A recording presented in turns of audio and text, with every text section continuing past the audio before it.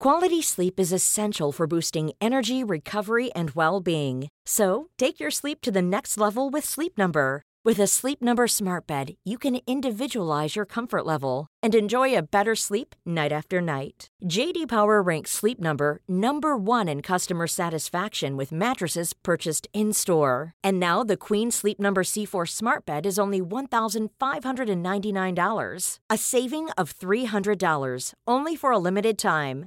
For J.D. Power 2023 award information, visit jdpower.com/awards. Only at Sleep Number stores or sleepnumber.com.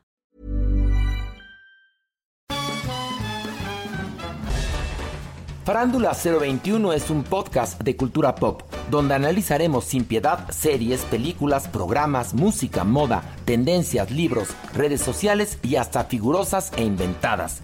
Cada jueves un nuevo episodio, con Horacio Villalobos, Pilar Bolívar, Mauricio Valle, Maniwis, La Supermana, Alejandro Broff, Jeremy Cruz y Mario Lafontaine. Farándula 021, un podcast con periodistas, psiquiatras y vestidas. Te lo cuento. Tu dosis diaria de noticias. Hola, soy Pau Mendieta y aquí te va tu dosis diaria de noticias. Te lo cuenta, te lo cuento. Biden is in the house, baby.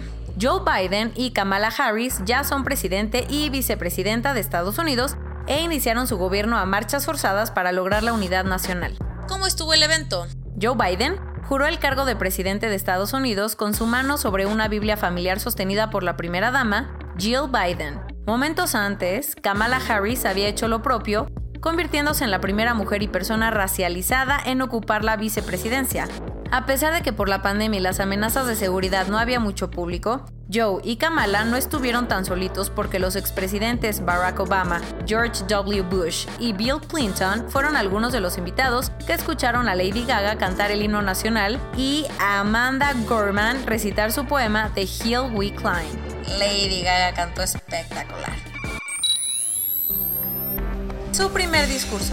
Por primera vez como presidente, Biden dijo que era el día de la democracia y se comprometió a gobernar para todos los estadounidenses sin importar si lo apoyaron en la elección o no. El presidente recordó el ataque al Capitolio del 6 de enero y reconoció que enfrentará tiempos muy difíciles, pero aseguró que luchará por restablecer la unidad entre los estadounidenses. ¡Manos a la obra! Como no hay tiempo que perder, Biden se sentó en la oficina oval para firmar un montón de órdenes ejecutivas y revertir las decisiones más polémicas de Donald Trump. ¿Cuáles? Firmó documentos para obligar a usar el cubrebocas en edificios federales, hacer que Estados Unidos vuelva a los acuerdos de París contra el cambio climático, amén, y se reincorpore a la Organización Mundial de la Salud. Además, suspendió la construcción del muro fronterizo, eliminó la prohibición de viaje que Trump impuso a países musulmanes y fortaleció el programa DACA para defender a jóvenes Dreamers. AMLO te ha bloqueado. Andrés Manuel se fue con todo contra un ejecutivo de Twitter México por su pasado panista. López Obrador sigue de pleito con las redes sociales por las recientes decisiones que han tomado para bloquear la cuenta del expresidente Donald Trump, así como permitir que bots se la pasen inundando las plataformas con mensajes políticos. Por eso, ayer en su conferencia mañanera aseguró que el director de Twitter México era militante o simpatizante muy cercano del PAN. El presidente hasta enseñó el currículum de Hugo Rodríguez Nicolat, quien se desempeña como director de políticas públicas de la Plataforma para México y Latinoamérica. Según el presidente, el directivo ha trabajado como asesor de los senadores del Partido Acción Nacional y hasta estuvo en el equipo de transición del entonces presidente electo Felipe Calderón. La idea de AMLO detrás de señalar así a un ejecutivo es que la gente conozca quiénes manejan las instituciones como Twitter y Facebook. ¿Twitter dijo algo? Sí, de hecho horas después puso varios tweets diciendo que es lamentable ver comentarios dirigidos a sus empleados porque las decisiones de la empresa no las toma una sola persona, sino a través de un proceso colegiado de reglas.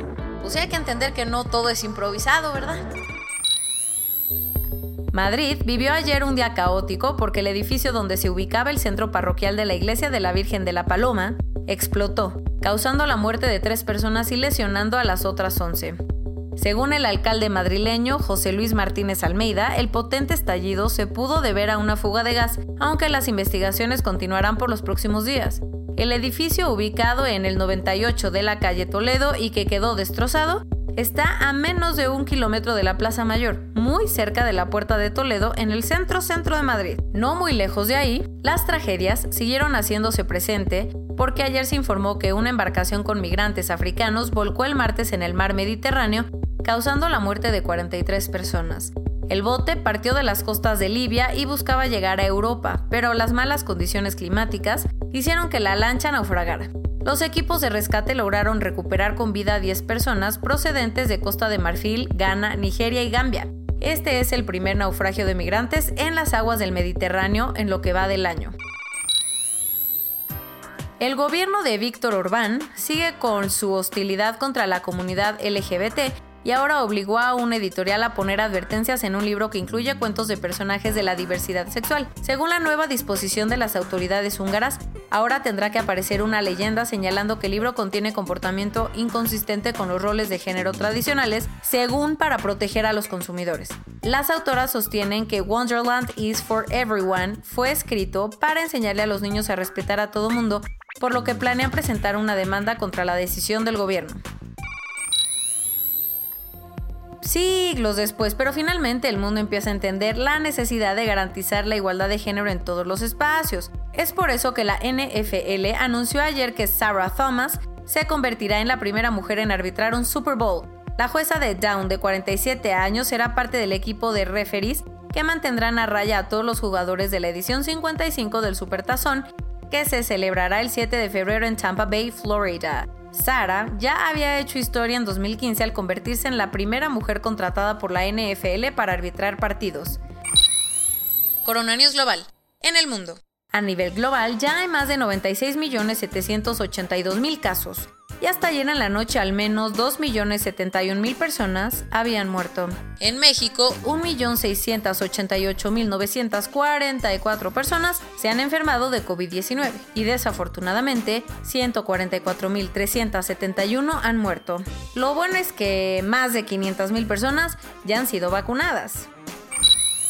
Recuerda, quédate en tu casita. El gobierno de la Ciudad de México y Grupo Modelo anunciaron una inversión de 250 millones de pesos para habilitar al Hospital General La Pastora en la alcaldía Gustavo Amadero, con 100 camas para atender pacientes con COVID. En la madrugada de ayer aterrizó en la Ciudad de México el vuelo de Aeroméxico procedente de Buenos Aires con 5.230 litros de la sustancia activa con la que se podrá producir hasta 1 millón de dosis de la vacuna de AstraZeneca, cuando estarán listas en marzo o abril. El Instituto Mexicano para la Competitividad, IMCO, informó que Sonora fue el único estado del país que logró crecer económicamente durante el 2020. Tras 6 meses cerrado, el Papalote Museo del Niño informó que está en riesgo de desaparecer debido a la pandemia del COVID-19.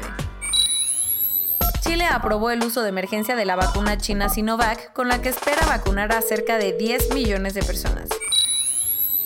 El encargado de combatir la pandemia en Italia aseguró que su país está analizando presentar una demanda contra Pfizer por el retraso en la entrega de vacunas. Sibusiso Moyo, el ministro de Relaciones Exteriores de Zimbabue, falleció ayer a causa del COVID-19. La Comisión de la Unión Europea aseguró que para el verano del 2021 ya habrán vacunado al 70% de la población adulta en todos los países miembros. Y esto es todo por hoy. Nos vemos mañana con tu nueva dosis de noticias. Pau Mendieta se despide.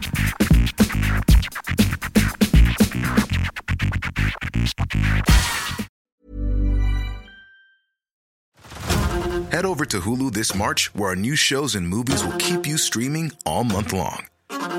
Catch the acclaimed movie All of Us Strangers, starring Paul Mescal and Andrew Scott. Stream the new Hulu original limited series We Were the Lucky Ones with Joey King and Logan Lerman. And don't forget about Grey's Anatomy. Every Grey's episode ever is now streaming on Hulu. So, what are you waiting for? Go stream something new on Hulu.